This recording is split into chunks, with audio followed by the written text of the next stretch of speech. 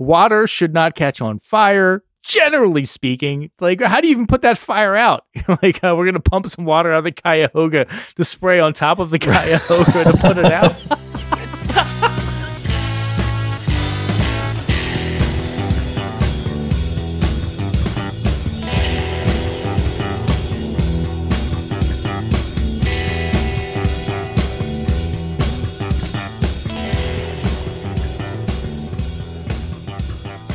Hello, everyone, and welcome to another episode of 1001 Album Complaints. It's the show where friends and musicians get together to discuss an album from Robert Dimery's list of the 1001 albums you must hear before you die. So each week, we pick an album at random from that list, we listen to it, we analyze it, we do some deep dives, and ultimately give you our opinions on whether or not you actually need to hear this album before you die. At the end of the episode, we'll all vote and pick next week's album. Now, if you haven't had time to listen to this week's album, don't worry. We're going to have plenty of clips that will drop in along the way. We'll also have a playlist of all the random stuff that I'm sure we'll reference during the episode. Now, before we get any further, I want to remind you, dear listener, that if you're digging what you're hearing, go ahead and subscribe or like or write us a review on your favorite podcasting platform, or better yet, tell a friend. And we've also got an Instagram account that we just set up under The Chop Unlimited, all one word. So if you go hop on Instagram, you can find some good content, some good shit there as well. Now, I'm going to throw things over quickly to Rob. Before we get into the music, it's going to go to Rob for our listener mail. So Rob, I think we got some stuff in the mailbag there. Yeah, I got a couple things in the old mailbag here, Adam. First one comes from Frankie, writing from Texas. He says, love the podcast, boys. Wanted to write and let you know that I enjoyed the Tusk episode, and particularly the three principal songwriter mixes. I've really been digging the McVie cut. Looking forward to more. Boosh. Oh, all right. All right. It's catching on, boys. I think that was Tom's initial theory, right? You got the three solo albums. The McVie cut is the money cut of those three, by the way. Yes, definitely the money cut. I would have to agree. That's it. Yeah, so go back, grab that episode, and we linked all three of those playlists in the episode notes. And then we have one more today. Dom from Oakland writes, I've been listening to back episodes of the show all summer. First of all, thank you.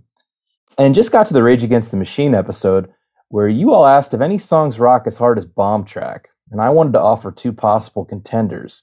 One is Trickle Down by Mercury Rev, and another is My Iron Lung by Radiohead. Keep up the good work. Well, what do y'all think, boys? I appreciate the notes, Bob. You were wrong.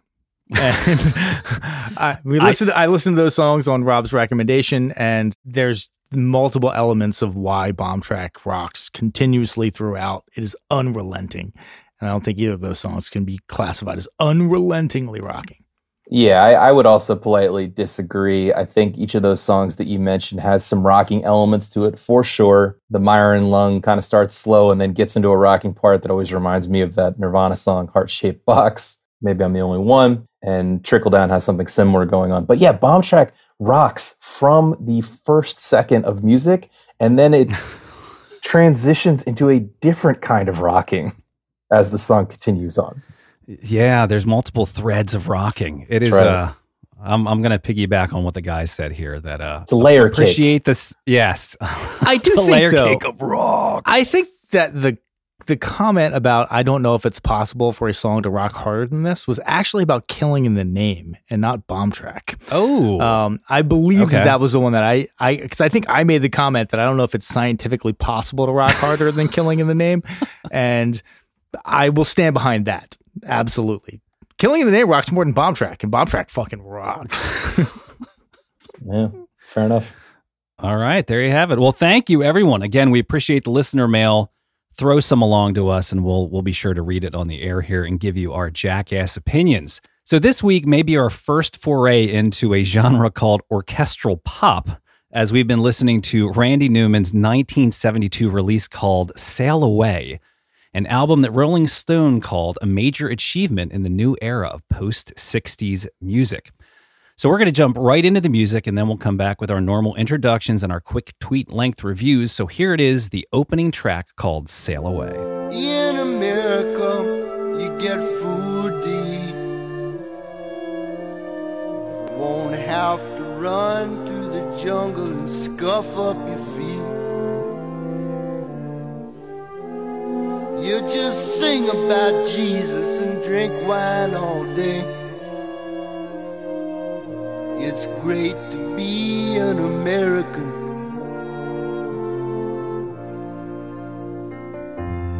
Ain't no lion or tiger, ain't no mama snake.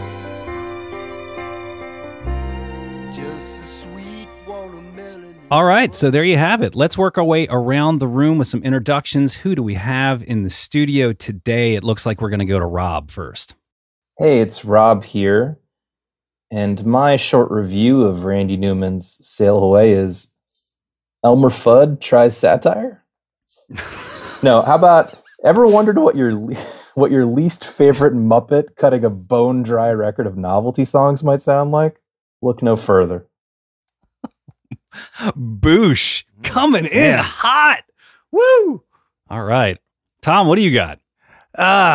I don't think I have as good of a tweet length review as Rob does. My tweet length review is it's like Raffi grew up, got some vocal cord trauma, and a whole lot of cynicism. All right. Hey, everybody. This is Adam, and my review is that it's deep, satirical, sad, contemplative. To get all that packed into a single sitting, I usually have to turn on This Is Us. But Randy Newman saves me 15 minutes and manages to cram in some vaudeville wackiness as well. Fair enough. Yeah. Listen, this was, and I look forward, listeners, to you posting this, to you taking this to the next Randy Newman convention that you attend and getting us yelled at thoroughly by the Randy Newman stands of the world. But this was a bit of a tough listen for me. I will say I did soften up to it over the course of the week as I started to really discover the truly deep satirical nature of these songs that was not apparent on first superficial listen, at least not on all the tracks. But man, this sounds like 40 minutes of vamping to me. It sounds like they said, Randy, the headliner is not here. We need you to stall. Now, I understand you don't have any prepared material. However, 1000%, I was picturing a lounge singer who is all of a sudden told that he needs to fill an extra hour. Here's the thing, though. There's no fat on any of these tracks. I mean, we're talking like the longest track is something like 2.5 minutes or something like that. I mean, this is a tight. I think the longest track is the second longest track on the album is 3:18. I made a note that the second longest track is 3:18. So I would make the argument that if this is a lounge singer vamping, holy shit, he's coming up with some good stuff. Yeah, it's a little bit paradoxical in that way because I did take note that normally on this podcast, we're like, songwriters, please edit yourselves. Make the song shorter. Make the album shorter. This time it's like, Randy, feel free to write some more, buddy. Yeah. You don't really have a song yet. You have a pitch for what could be a good song.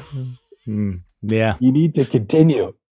I was put in the mindset of, Monty Python and the Meaning of Life, where they like cut to that really nice restaurant. There's that guy who's just like playing the piano. He's like, isn't it awfully nice to have a penis? Isn't it awfully great to have a cock? Like, it's basically that kind of music throughout. It seemed like it belonged at like a correspondence dinner, like the Washington Correspondence Dinner. I thought the same thing. It's the deficit shuffle or whatever, totally. Yes. Totally. This album did grow on me, though, to Rob's point. The first time through, I think one of the songs very much sounds like a 1920s guys with top hats, canes, and checkered shirts doing that vaudeville singing, act. And, 10 times, 12 times through the album, because it's only 30 minutes, I started to appreciate it a bit more. Again, echoing Rob's point of actually looking into some of the lyrics. I've said it before on the podcast, I'm not a super lyrics guy, and it wasn't until I really started, Googling it a little bit and actually reading them that there's some interesting stuff in here. He doesn't make it that easy for you. So you have one song right in the middle that I think stands out on first listen, and it was the one I was kind of familiar with in the past, Political Science, that feels like it was composed and crafted lyrically. And perhaps it's because the subject matter there is so over the top, basically about nuking the entire planet. You're like, oh, he must be joking. But I had to kind of discover that. I had to get into his mindset and understand the character of Randy Newman to really truly understand that he wasn't calling Cleveland an amazing city of light. Right. It took me a little bit of digging into that as well. Wasn't super familiar with the Cuyahoga River. So, now I am. I got to tell you, I had the opposite experience. Immediately, I was just like, oh, this is just so wry and tongue in cheek. And then repeated listens made it just wore on me after repeated listens. I didn't discover this new layer of depth. For some reason, just right away, I was like, okay, I get what you're going for. Give me something else. And then a couple of songs like, Old Man stuck out as a sincere song. I was like, oh, that's actually pretty sincere. That's pretty good. But I don't think that's sincere at all. Well, I guess we'll get to it though. That's the song that I came to a deeper meaning of later. All the other ones I got it kind of right away. And it's okay. It's not terrible. I will say this, I cannot in any way fault the composition of these songs, the orchestral parts, the counter melodies. There's a lot to love there. A lot to love in terms of the interplay between him and the orchestra, his voice and the piano. Does a really great job of that. I kind of got like a little bit of like almost like a New Orleans jazz vibe out of some of these songs, which he's like comes across as the least New Orleans guy. I one of my notes is it's like a straight edge Dr. John, which I don't like Dr. John, so that's not a compliment, but that's the vibe that I got from him. I agree with all that. I think the arrangements were really nice, and he is credited in the liner notes, or at least on Wikipedia, with doing those arrangements. So more power to him. But I do sometimes fault the composition because I don't feel like it felt a little underworked. That would be my complaint. I think that he had a lot of great ideas, and Adam called it tight a few minutes ago. It was short, but it did not strike me as tight at all. That's why I made the comment about vamping, because the songs were so short, because they didn't utilize song devices like a bridge. And because a lot of the lyrics even just seemed really tossed off, even though they fit the general theme, they just seemed like placeholder lyrics that you would go back and rewrite. So definitely a lot of talent clearly there, but just didn't really feel like you brought it home to me. I know we talk about emoting vocally on this show a lot, and this reminded me of the D'Angelo episode a little bit, which is D'Angelo has his falsetto thing and he expresses no emotions in it. Randy Newman's just kind of the other way around. He's got this deep kind of strange drawl, kind of, I won't say warbly, but kind of an old man vibe that the only emotion he ever really gets across is irony, and maybe sarcasm, but there's no, we'll get to it. I think, when we do talk about that song, Old Man, that was really one of the only times that I felt like that was somewhat sincere. But a lot of it I guess to my point is that there's not a lot of emotions, right? I'll say that we cannot have a conversation about the Randy Newman album without talking about his voice. Who told him he could sing? I don't think he can't sing, but I wonder the first person to hear him, and because he's a great composer, he composes, he writes. It wasn't just like, hey, why don't you just get somebody else to sing? It's a perfectly valid path to take. You sound like you just got a concussion 20 minutes ago, and now you're trying to like read off of a piece of paper or something like that. It's not a traditionally good voice. Well, I think he was doing that other thing for a while. He was writing, yeah, and having success. And so another record that's put me in the mind of that we covered here on this podcast was Redheaded Stranger, the Willie Nelson record, which is to say that it kind of sounds like demos to me. Set aside the orchestral arrangements for a moment, but a lot of the undercooked nature of the songs, and similarly with that kind of very unorthodox delivery and song style, and they had somewhat of a similar career trajectory, that they started out as songwriters, and then somebody said, well, put them in the studio, let's see what happens. So, and admittedly, I love that Willie Nelson record, and I love Willie Nelson generally, and I don't feel any of those feelings here about Randy Newman. Yeah, Randy Newman, I feel like his voice didn't age. He started off sounding like an old man. Like 100%. One of his earlier songs, I guess he recorded a version of it, but ultimately gave it to some other artist. And I think he was like 19 when he recorded it. And he's like, he sounds like he's a 60-year-old man. It's got that Leon Redbone thing, which is the same thing. Leon Redbone, when he was like 21, like he just sounded like an old drunk guy. I was listening from to the this, start. Listening to this with my wife, and she was like, oh, this is not bad. Like, what's going on? It's just like, it's not bad. Like, I don't hate it or anything like that. It's just not my favorite. She's like, no, it's pretty good. I was like, also bear in mind, he's like 28 years old, 29 years old when this being recorded. She's like, oh no, he doesn't sound like that at all. He sounds like he's in his 50s. Like, and he sounds the same way now. So good for him. His voice is aged. Yeah, that's a good point. Yeah. So let's jump in a little bit more into our friend Randy Newman here. So Randy was born in 1943, which makes him 78 years old today and 29 when this album was released. He was born to Adele and Irving George Newman. So his mother was a secretary and his father was a doctor. Now, Randy started out young playing an old rusty can for tips on the streets of New Orleans. I'm joking. He was born into it in Los Angeles, into one of the most prolific musical families ever. So let's trace some of the genealogy here. His uncle was Alfred Newman, one of the most prolific film composers of all time. Alfred wrote over 200 movie scores, won 9 Academy Awards. Alfred's brother Lionel scored over 30 films and TV series and conducted orchestras for over 200 movies. Another brother named Emil was the music director for over 80 movies. He had a son, David Newman, who scored 100 movies, including Galaxy Quest. Oh, yeah. His son, Thomas Newman, scored 75 movies, including Shawshank Redemption, WALL-E, Skyfall. His daughter, Maria Newman, is a musician and composer. And finally, we come to Alfred Newman's nephew, Randy Newman. So he was set up for success pretty early on there. I thought you were going to tell us about the founder of Mad Magazine there. Yeah, right? Alfred E. Newman. Yeah, what me? I knew it was all tied together. So he did actually grow up between New Orleans and Los Angeles. So if you're getting a little bit of that New Orleans vibe, I suppose potentially, it didn't go a ton into it. They said that he summered there, which tells you about how well off he was. His parents had houses in both two cool cities. They're just like, Yes. yeah, well, we get tired of LA. We hang out in New Orleans. Yeah. So he went to high school, eventually studied music at UCLA. He started writing music for other people at 17 when he tried to put out a hit when he was 18 years old in 62 called Golden Gridiron Boy. You could Google or YouTube this song. It's terrible. It flopped, no surprise. And again, in the song, he sounds like a 50-year-old man and he's only 18. 'Cause he's a football hero. She's in love with him. In every game, it's still the same. She talks nothing but him. So for quite some time, to Tom's point, Newman decided to stick with songwriting. And so he wrote a lot of songs for a lot of other people during the mid to late 60s. During that time, he met a guy named Larry Waronker and Russ Titleman, who formed their own little creative circle. And those two guys would ultimately be the producers on this album.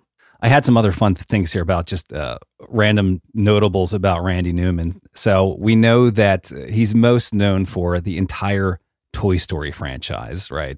Probably You've Got a Friend in Me, which is what comes to my mind. He did the entire Cars franchise. He did the theme to that movie, The Natural, with Robert Redford. Do you guys know that one? Yeah. The baseball guy. Dun, dun, dun, dun, dun, dun. Yeah. That was him. Also, so he scored that movie. parodied on The Simpsons when Homer had to make the bat out of the tree branch. Yes. He also wrote Mama Told Me Not to Come by Three Dog Night, although that was also covered by a bunch of other people. And I think what may be the three most impressive pieces of his career, he wrote the 3 songs that are in the Three Amigos movie. Do you remember that? The actual Three Amigos main song that they sing, My Little Buttercup, that they do in the old tavern saloon, and then this song called Blue Shadows. I obsessively watched Three Amigos when I was a kid. That's like, I've watched it 1,000 times. So it meant a lot to me, damn it. Here's what I'll say. Comedy is definitely his lane. That's the lane he should stick in. He's got a voice for comedy. Very much like some people have a face for comedy. I've seen pictures of Randy Newman. He also has a face for comedy, but he definitely has a voice for comedy too. Oh, poor Randy. Randy's doing quite well. I think. Yeah, I'm sure he's doing all right. Yeah. He can deal with it. That Pixar money is no joke. And he's still writing scores to movies. He the most recent one he did was The Marriage Story, or it was Adam Driver and ScarJo. Scarlett Johansson. Yeah. Yeah. I didn't watch it, but I assume it's depressing as hell. He has done quite well, making lots and lots of scores and making lots and lots of songs. But he's also that kind of guy that, like, if he never did any of that, he would have been totally fine too, with a very successful family and lineage that he has. And listen, I'm not going to necessarily ding him for that, but he's certainly no Loretta Lynn. Like, it's not a make it or break it type of situation. It allows him to be a little bit more himself. He doesn't have to conform to other things. Like we talked about it before, Willie Nelson's first album cover. He's got the Brill cream in his hair and his suit on. He's clearly like, I have to fit the mold because if this doesn't work, then I don't know what I'm going to do. Randy Newman kind of got to just do what he wanted to do. And, you know, again, good for him. I'm not necessarily faulting him for that, but it's like Julie Louis-Dreyfus. Yeah, it's great that you're on Seinfeld. You're really funny, but you're also a billionaire. Like before all that, so I have a little less respect. Really? I didn't know that. So believe it or not, audience, I've had this argument with Tom before, and I'm going to object many times. I know. That's why I brought it up, Rob. No, I think I hear what you're saying. Having a hard Scrabble background is one impressive way to come up in this world. Certainly, I'm not denying that. And if you are born into some kind of money or advantage, of course you get more advantages. I totally agree. In other words, it was inherently easier for Julie Louis-Dreyfus to get on first Saturday Night Live and then later on to Seinfeld, etc. And it was easier for her to take those risks. So I'm not denying any of that. Same with Randy Newman. But I do appreciate when people who have been given more take it farther because they also have the ability to sit around and be lazy SOBs. And we know plenty of poor, lazy SOBs too. I mean, it's very easy to do if you have the wealth, especially generational wealth. And so I do appreciate when anyone kind of just has some get up and go to them. I still think it takes effort, it takes vulnerability. Now, I'm not really crediting Randy Newman on this particular thread of our longstanding argument, Tom, because I just don't think he's all that impressive or that out there. But I think for someone like Julia Louis-Dreyfus to put herself out there, I think to be a comedian, to be a woman in comedy, all that stuff, you know, it takes a lot of vulnerability. Yeah, she had advantages, definitely. But she got out there and did a lot. Not going to deny that. I think that part of what maybe my argument in this particular instance is that a guy like Randy Newman probably would have conformed more if he didn't have a safety net that I'm positing that he had. I don't know, maybe his dad was a total dick. It was like, you get nothing. It's also possible. But I give people a little bit more credit when they are themselves in a non-traditional way and they don't have anything to fall back on. They just believe in it all that much versus when somebody's like, I'm going to be myself, but I have something to fall back on. There's a lot of homeless people like that, I think. No, yeah, I hear you. All right, gents. So if it sounds good, we can start diving into our focus list. Sounds good. Let's do it. Cool. All right. So let's jump back into Sail Away. We'll give this another spin, and then we'll come back and get your thoughts on this title track.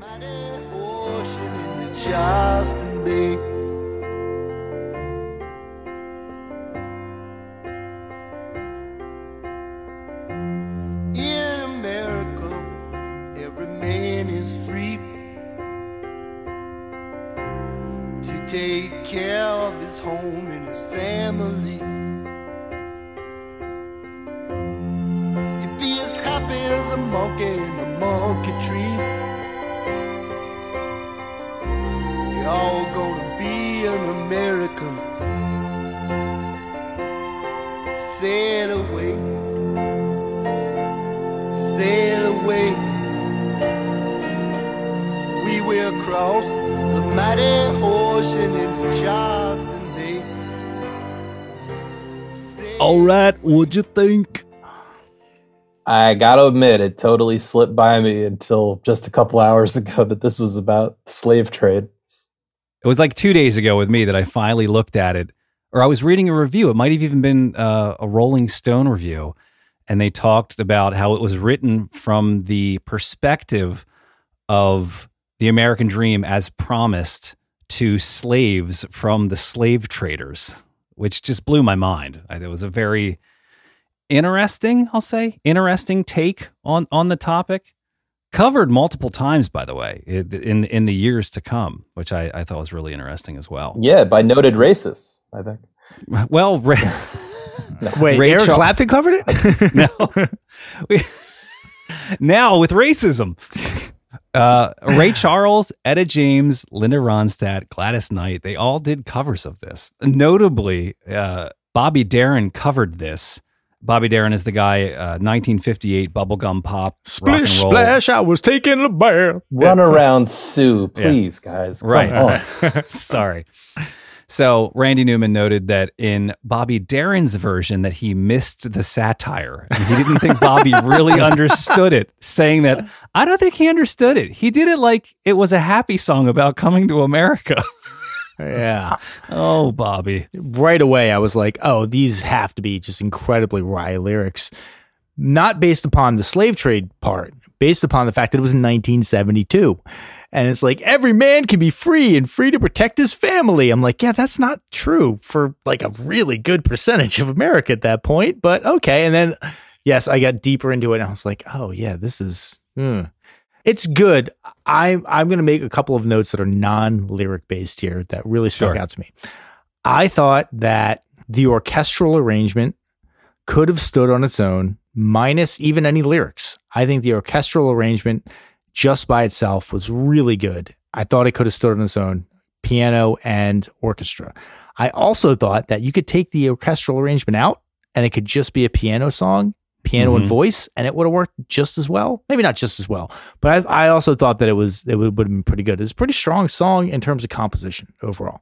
Yeah, I agree with that. I wrote that about a couple of the other, or at least one of the other songs, that it could have stood without lyrics just based on the orchestral arrangement, that it sounded like the score to a film. Yeah, I noticed that through a lot of these. I guess I had that in my head, understanding that was his background. So that all the orchestra stuff, and again, to Tom's point, the composition is nice because it opens with just horns.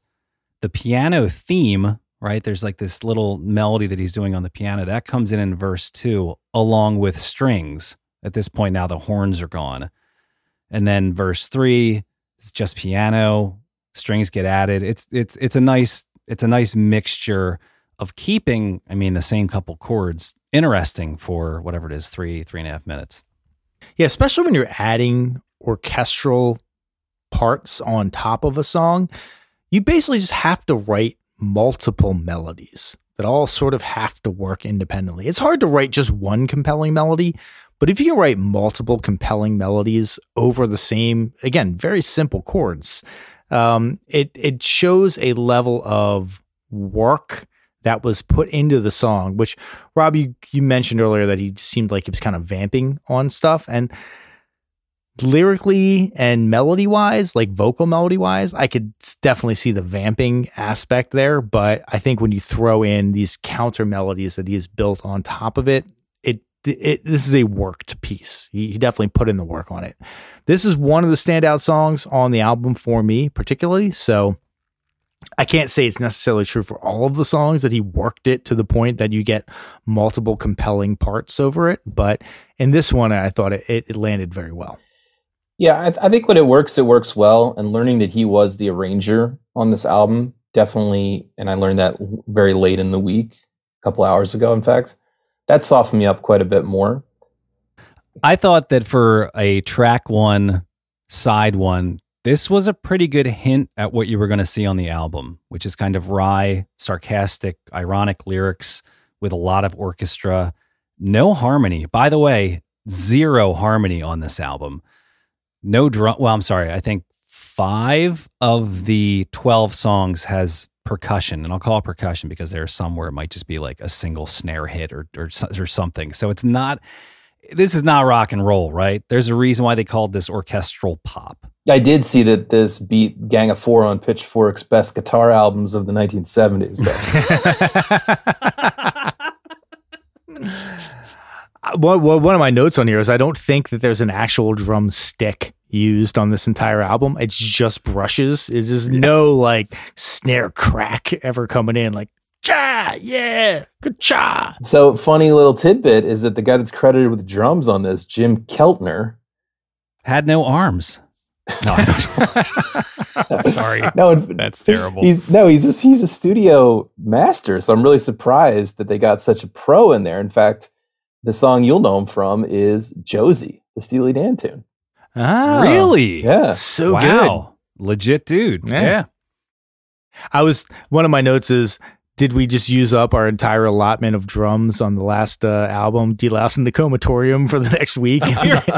We're out of against the flams. drums. Yeah. We're out of single, double stroke, triple stroke fills, all that stuff. No We're- sound manipulation on this one Right. either. Definitely not. This song was also exciting too because there was a racial slur that was new to me that I saw. I think it's in the third verse, so that was exciting. I had to Google that. I'm not going to say it. If you're really curious, go listen to the song. I didn't pick up on that. What racial slur we're talking about here, Adam? Have you ever heard of apparently it's an offensive British term for non-whites that was used in all the places that the Brits went and took slaves from. That's like 160 countries out Right. of 184 countries or something like that. So, yeah. All right, so we're going to go out of order here on our focus list, but next up we're going to dive into a song called Burn On, which is actually track 2, side 2. Rising on the Cuyahoga River, rolling into Cleveland to the lake.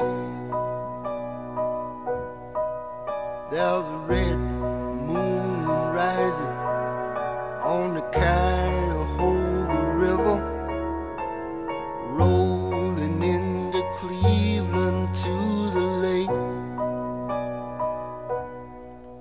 There's an oil barge winding down the Cuyahoga River, rolling into Cleveland to Finally, it's the Cleveland song I was hoping for.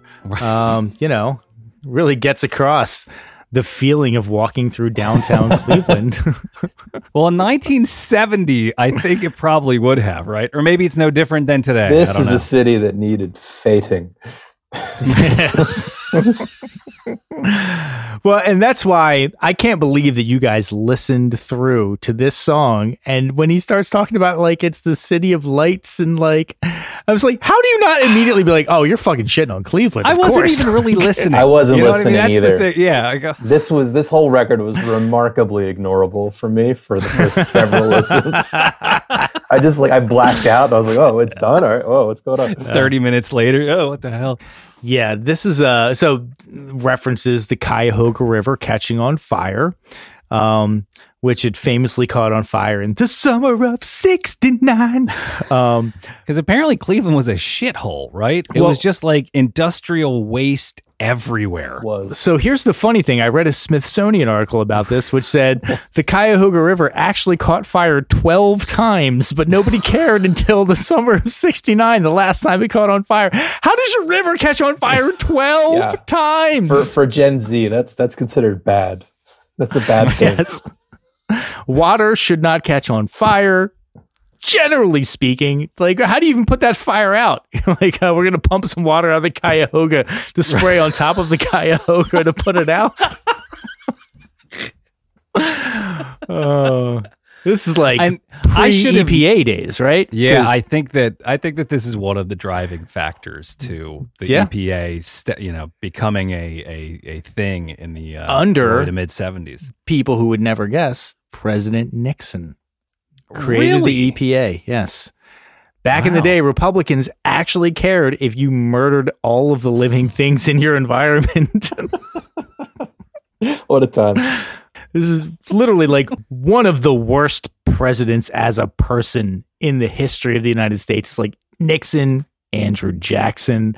These are the people that he's in the company with. And even he was still like, listen, it's probably not that great that your rivers catch on fire. Is We on should fire, maybe do yeah. something about that. Just something. Tom, I probably should have realized the sarcasm when he actually mentions the oil barge winding down the Cuyahoga River and then saying, burn on, big river, burn on. Yeah. Again, I didn't really put it together.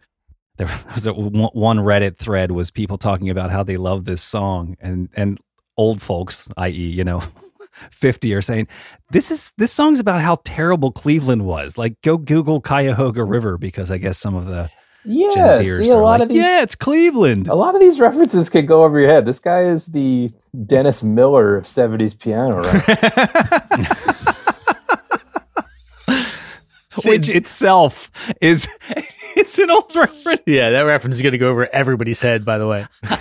Unless they happen to catch him on like Monday Night Football when that brief stint that he was in like 12 years ago. It's evergreen. It's evergreen. So, you know, Tom and I have quite a history with the city of Cleveland. So we have a lot of feelings. Really? about it. Yeah, it was our first. Well, I know you guys did, right? You did a road trip out there when you were what, like 17 or something? First time away from home for me, first road trip. We went to the Rock and Roll Hall of Fame and also a Pez convention in like a downtown Hyatt lobby or whatever. We were real cool, by the way. I was going to say, I assume you stayed virgins through this whole experience. Oh, yeah. And then speaking of virginity, then we later hosted a bachelor party of a close friend in one Cleveland city and had the most wholesome interaction with strippers where we invited them to our house to play video games with us, and we served them homemade lasagna, and they were very confused. I always thought that the funniest part of that entire interaction was the gigantic bouncer that they brought with them. And I had to go down and meet them and then like hand them the cash before they'd come in the elevator to come up to the condo that we were renting. The guy's like, yo, no, seriously, no funny stuff, guys. Like, seriously. And he gets out and he's like, oh, okay. Yeah, I'm just going to have some of this lasagna. You guys, you nerds, whatever. Just please, everything's fine. He immediately was like, my night is off. I'm just going to chill and hang out, eat some lasagna, play some NFL Blitz. Everything's great. The least threatening group of dudes ever. So do we love Cleveland or do we hate Cleveland? It's hard to tell, actually. I believe that when we were in Cleveland for that bachelor party, there was a triple homicide within sight of the condo that we were at. Oh my God. There was just the most cop cars I've ever seen in my entire life in the East Flats, which is in the song about Cleveland says, they say it looks like a Scooby-Doo ghost town, which is one of the most accurate depictions of that. But yeah, Cleveland sucks. This song, however, it's got a nice like oompa Bavarian sound to it. Like I could kind of get down on it. But one comment that I will make on this song and again on other songs is that his songs just all sort of end. There's not really any endings. Yeah, that's where I take compositional umbrage. Is there's not really an arc to these tunes. They just kind of go for a while, then meander. They have some parts to them, and then they end, and they end pretty quickly too. He could have done a super chorus. It would have been pretty easy to write a little bit more. This is one where I did notice the arrangement in particular, and I thought it would have worked without lyrics. And yeah, it's a kind of a theme for everything with me on this record, where I appreciate some of this songwriting and maybe even some of the composition and certainly the arrangement intellectually, but I can't really say this was enjoyable. No, this was water off a duck's back to me. I agree with what you're saying is that I would listen to the album and be like, oh, it's over? Okay, I feel like I didn't even listen to a moment of this. Let me go back and listen to it again, which is why I'd listened to it so many damn times because, I would just zone out almost immediately. And none of the songs, because they're so short, very rarely did they have that one chord or that one change that made me be like, whoa, really doing something different there. I'm paying attention now. Everything was kind of just nice chords on a piano, a lot of notes, a lot of 4-note chords, and then the song's over. Okay, let's move on. Speaking of moving on, let's kick this thing right along to the next track on our focus list, Political Science. No one likes us, I don't know why. We may not be perfect, but heaven knows we try. But all around, even our old friends put us down. Let's drop the big one and see what happens. We give them money, but are they grateful? No, they're spiteful and they're hateful. They don't respect us, so let's surprise them. We'll drop the big one and pulverize them. Asia's crowded, Europe's too old, Africa's far too hot. Yeah, this is my favorite song. This jumped out on the first listen. This is really the only thing that perked my ears up on the first listen. It was in part because I had heard the song before. I've heard a lot of these songs before, though, to be honest. Oh, really? Okay. Yeah, they might have just been playing on the radio. I've certainly heard the title track before. But anyway, But this song perked up. It felt well composed. It felt compositionally tight in its cleverness. I understand now that a lot of the other ones are clever and wry as well, but this felt a little more thought out, planned out. So to me, it was the standout. It's definitely a bit of a novelty song, but definitely, it's like a bad version of an Elvis Costello song that's making the same statement, but Elvis Costello would do it in a lot better way than the 2.5 minute. 2 minute. I'll call this a ditty. That made me think, oh yeah, this is why he scores cartoon movies. No, it's funny. I actually put it on there that this could be on the Animaniacs. Yeah, this seemed like an Animaniacs. Yes, totally. It has that sense of humor. Actually, the South America stole our name line is it's very cartoony. And we got to save Australia. We don't want to hurt the kangaroos, but we'll put up a surfing complex. Right, they have there, good surfing, and we'll do a America themed amusement park or something like that, or America Town or something. They've got surfing too. You could have put any word in there. That just feels so tossed off to me. The word "to" or surfing? Or surfing too. Surfing. Oh, surfing. But that's his whole bit is just it makes you feel like he's just making it up as he goes along, and that's oh, if this is clever for something you just made up. Yeah. Not necessarily clever for something that you workshopped, but just clever for something you just made up. Woo. But it's very good. It's very good for my favorite uncle drunk at the piano after Thanksgiving. The one song that he knows that's a real killer. Your uncle has some head trauma too, like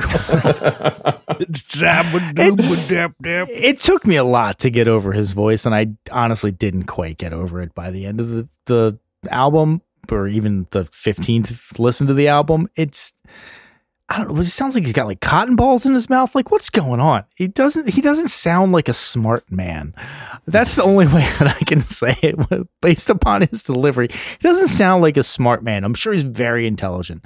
Part of the reason I know he's very intelligent is because the bridge that he puts together for this song is extraordinarily well constructed. The big one, there'll be no one left to blame us.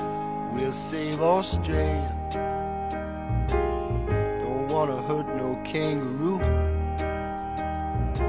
We're building all-American amusement park there.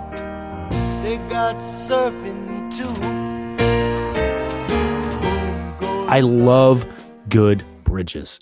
I love good chord choices on bridges. One of the reasons why I love Carole King. Carole King writes killer bridges, but the best way to write a bridge is you take chords that are kind of in the song, but not quite. And so it gives you this sort of sense of movement, but not a departure. It's a very, very well done bridge. Should have worked harder on the lyrics. Worked hard on the bridge. Should have worked a little harder on the lyrics. I think this is the most successful song overall. I'm sticking to that. And I also like the piano. This is the one where the piano playing reminded me the most of New Orleans style piano playing. Also, can we, let's give a compliment. I'll give a compliment to the title. It's a clever title. Yes. Yeah. It's not called Drop the A-Bomb or something like that. All right. So that was Political Science. Let's kick things right along here. We're going to hit what I consider, you guys can tell me I'm wrong, it's one of the saddest songs I've ever heard. Maybe it's sappy sad, maybe it's over the top sad. This one is called Old Man. Everyone has gone away. Can you hear me? Can you hear me? No one cared enough to stay. Can you hear me? Can you hear me? You must remember me, oh man. I know that you can if you try. So just open up your eyes, oh man. Look who's come to say goodbye. Listen, it took me a while to get this song because his voice does not lend itself to sincerity. His voice sounds like a joke. It just does. And, he made it work throughout his career, but his voice does not sound like it's sincere. But I think that overall, this is a pretty beautiful and sad song. And, going through the lyrics, I did not get the wry sarcasm. Maybe, Rob, you're giving me a look like you think this is a I'm wry and surprised. sarcastic song. I have two alternate reads of this song. The first read, okay. The first read is a son coming to talk a last bit of shit on his dying father, with lines like, "No one cared enough to stay. No one came to cry, old man." Meaning, like, I'm not sorry that you're dying. Won't be no God to comfort you. You taught me not to believe that lie. That could just be a statement of truth, but that sounds a little accusatory. You don't need anybody. Nobody needs you. You could argue that's just about death, I guess, but it sounded a little like a son poking at a guy who wasn't so nice to him as a father. Even if it was, that's still sad as shit. Like, Rob, let's explore that, Rob. What do you have to relate to your feelings of your father in this song here? I got that it's a bitter old man who's dying, and he's like complaining about everybody else in his life that has not come to, But it's directed at the old man. It's definitely someone else coming to say goodbye to the old man, right? So my alternate read that was my take. is a canny son creeping up to kill the old man to get his inheritance. Oh. Can you hear me? Okay. Can you hear me? Let's explore that, Rob. Jesus Christ. I did not take it as that. I took it as an old man who was making statements about how he pictures everybody else thinking. It's this sort of like, I'm in my deathbed and I'm like putting words into the mouths of the people that I think should have come and been nice to me or whatever. And I'm writing them off as, oh, fuck you guys, like, blah, blah, blah, blah. You're probably all sitting there like, oh, what? Nobody gives a shit about you, old man? Yeah, fuck you. I'm dying. Don't cry. We could also explore that too. Everybody dies. That's what a hitman says, Tom. No, Rob, true hitmen say nothing. Okay. This is his inner monologue. Okay, it could be any of those. You're right. I mean, maybe that makes it a good song that we have three possible interpretations. I think they're all really sad. I think the music is really haunting and minor and beautifully sad. And it ends on this chord that is just perfect. Everybody dies. Because also, this is a 2 minute and 42 second song. This is a short song. They're all short songs, but like they are really short. There's an orchestral break at 48 seconds.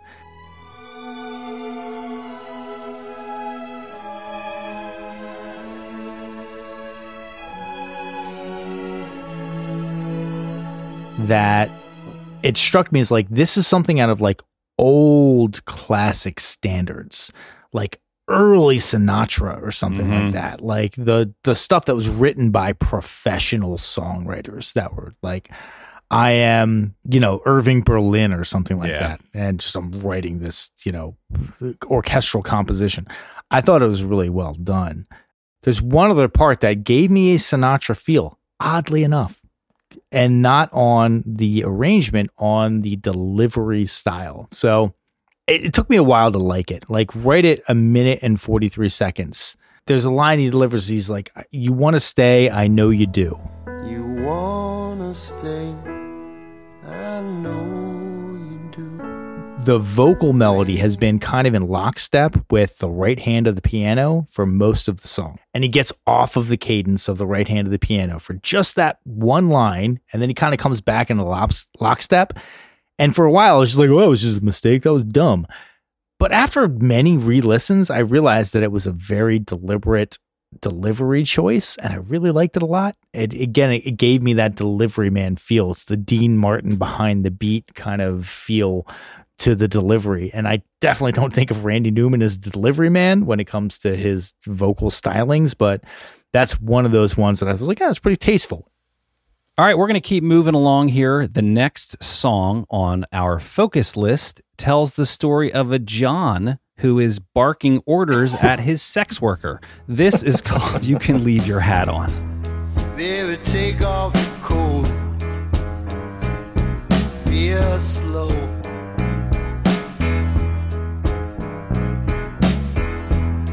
Baby, take off your shoes. Yeah, I'll take your shoes.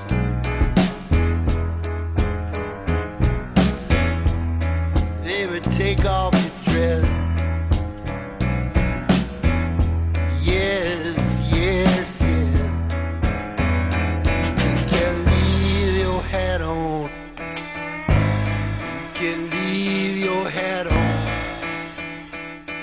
Sorry, those were the vibes that I got from this song. I know there's a Joe Cocker version. I never really liked that one. I always thought it was kind of corny.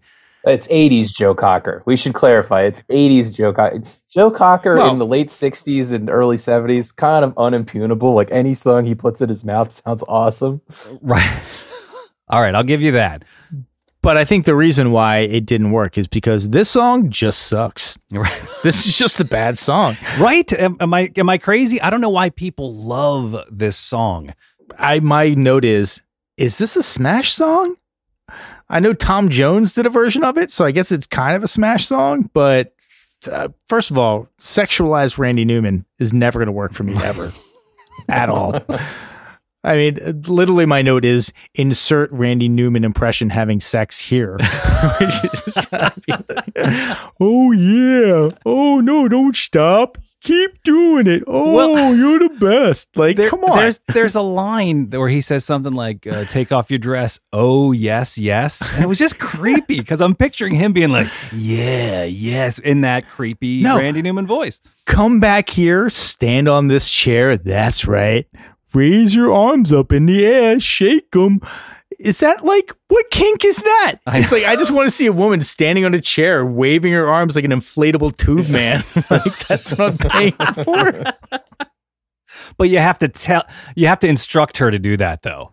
Well, like, nobody's going to do that on their own. It's like, here's part of my seduction. I stand on a chair and go, woo. The hokey pokey is integral to my getting off.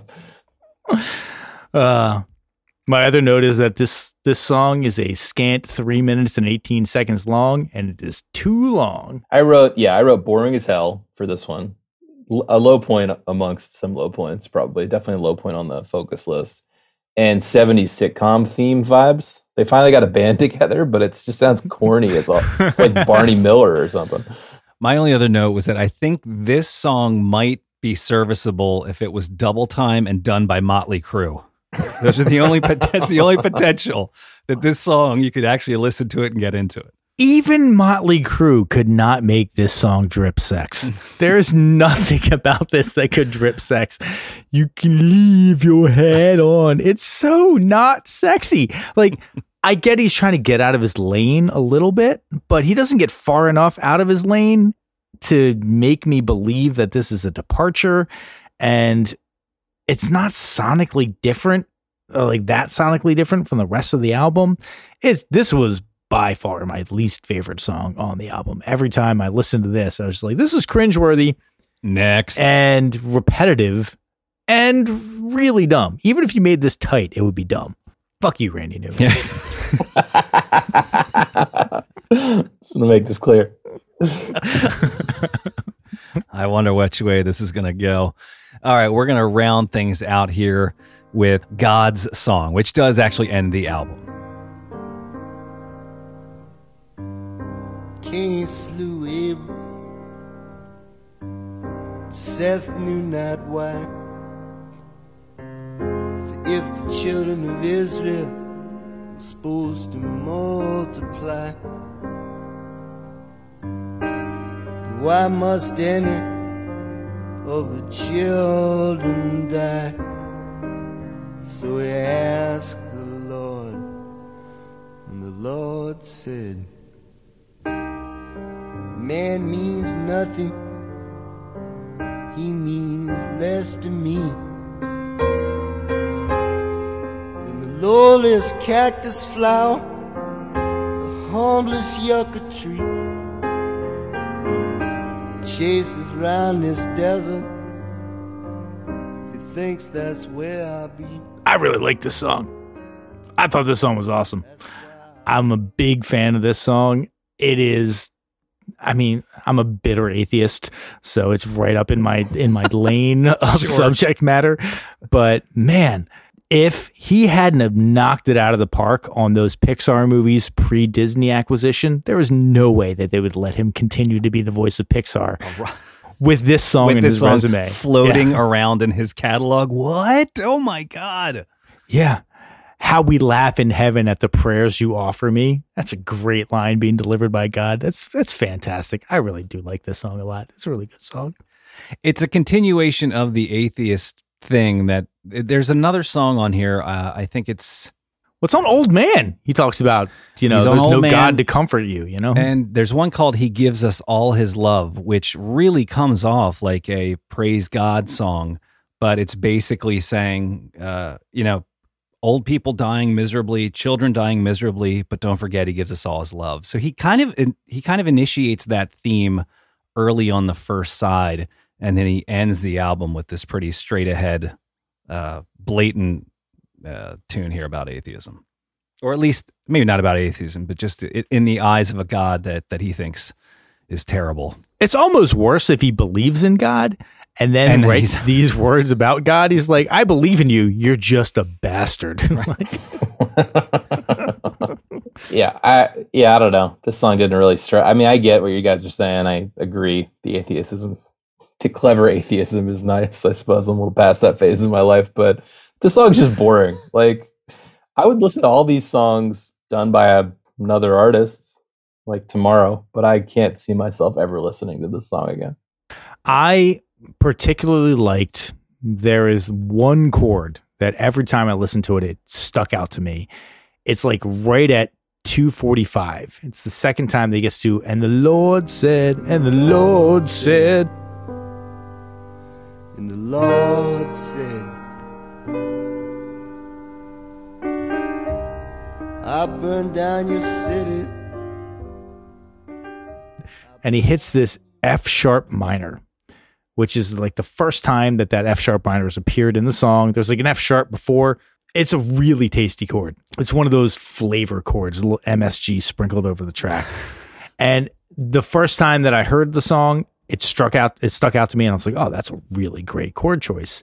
And I'm not going to make any statement about other great chord choices on this album, on this song, but that one in particular made me raise my head up, which I almost never in any other point in the album had to raise my head up and be like, oh, what was that? I have to look that chord up.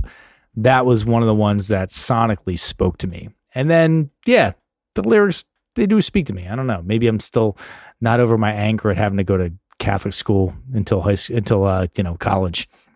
All right. So there's no God. Let's vote.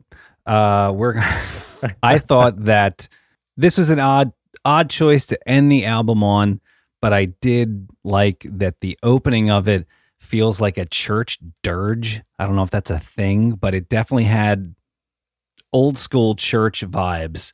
And that the opening couple seconds on the piano, just the quick progression there kind of put me back in the pew. So I appreciated that. Getting through the album up to this point, I wasn't necessarily expecting like a big drum heavy rockin' tune, but this one brought it in real low and slow, and kind of the album kind of oozed out the door versus even just shutting the door. You tell me this isn't the album's Heart of the Sunrise? It's not the... All right, so like we do every week, folks, we're going to throw things around the room here to get everyone's vote on whether or not you need to hear this before you die. Let's send it over to Rob first. Randy Newman he's a good songwriter. I will concede that. And I understand why he is considered in the pantheon of the songwriting tradition. I think he might be worth looking at from that angle, but I can't in good conscience recommend that you spend some of your precious time here on Earth listening to an album that just kind of bored me to tears. Tom. This album ain't that good. This album ain't that good. Save yourself, keep the record on the shelf, because this album ain't that good. It's another hit, Randy. So that's a no. All right. So I'm going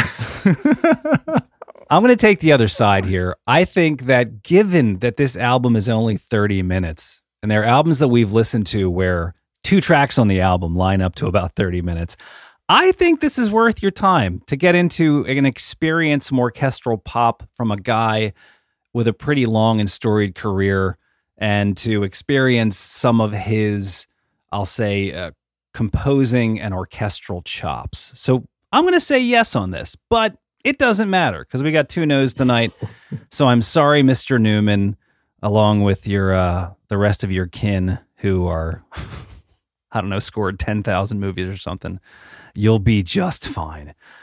So we're going to throw things over to Tom with the Albinator to get our homework assignment for next week. All right. Thank you, everybody. Appreciate you sticking with us.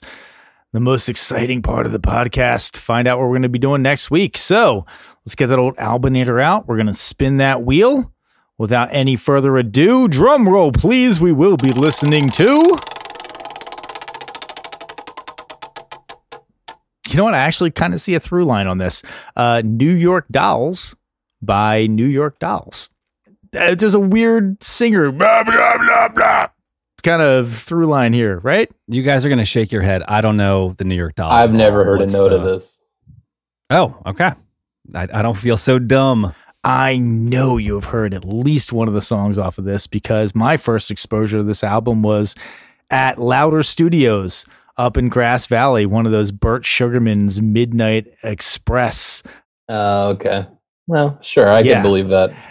70s rock-ish. Yeah. They are basically like a bunch of dudes in early version of drag doing punk songs. Huh. Yeah, they're like glam punk, right? I know the guy. Very glam. The lead singer is the dude, the cab driver from Scrooged. Yes. He's also feeling hot, hot, hot. Yeah. He's that guy. Buster Poindexter. That's about as far as I know. Adam, I'm just going to throw a prediction out there. You're going to hate this album. Oh my God, you're going to hate this album so much. I really look forward to hearing how much you hate this album. All right. Well, now you set me up. Now I got to come in hot with some good lines. All right, I'll start writing them now. All right, fair enough. All right, so there you got your homework assignment for next week, everyone. New York Dolls. The album is New York Dolls. Don't forget, everybody, if you're digging what you're hearing, you can drop us an email at 1001albumcomplaints@gmail.com. Let us know what we got wrong, especially if you're from Cleveland. Please let us know how amazing your city is, because I feel like we may have been slightly unfair to our friends in Cleveland. So please let us know just how much Cleveland does, in fact, rock, despite Drew Carey. You can't talk about low property values. Can't talk about how easy it is to buy a house there, because that's invalid. Invalid. It's not a good argument. Do please tell us your predictions for the Browns this season, though. So we can laugh at them. Oh, poor Cleveland. And on that note, we're going to close things out, everyone, for 1001 Album Complaints. I'm Adam. I'm Rob. And I'm Tom. Boosh.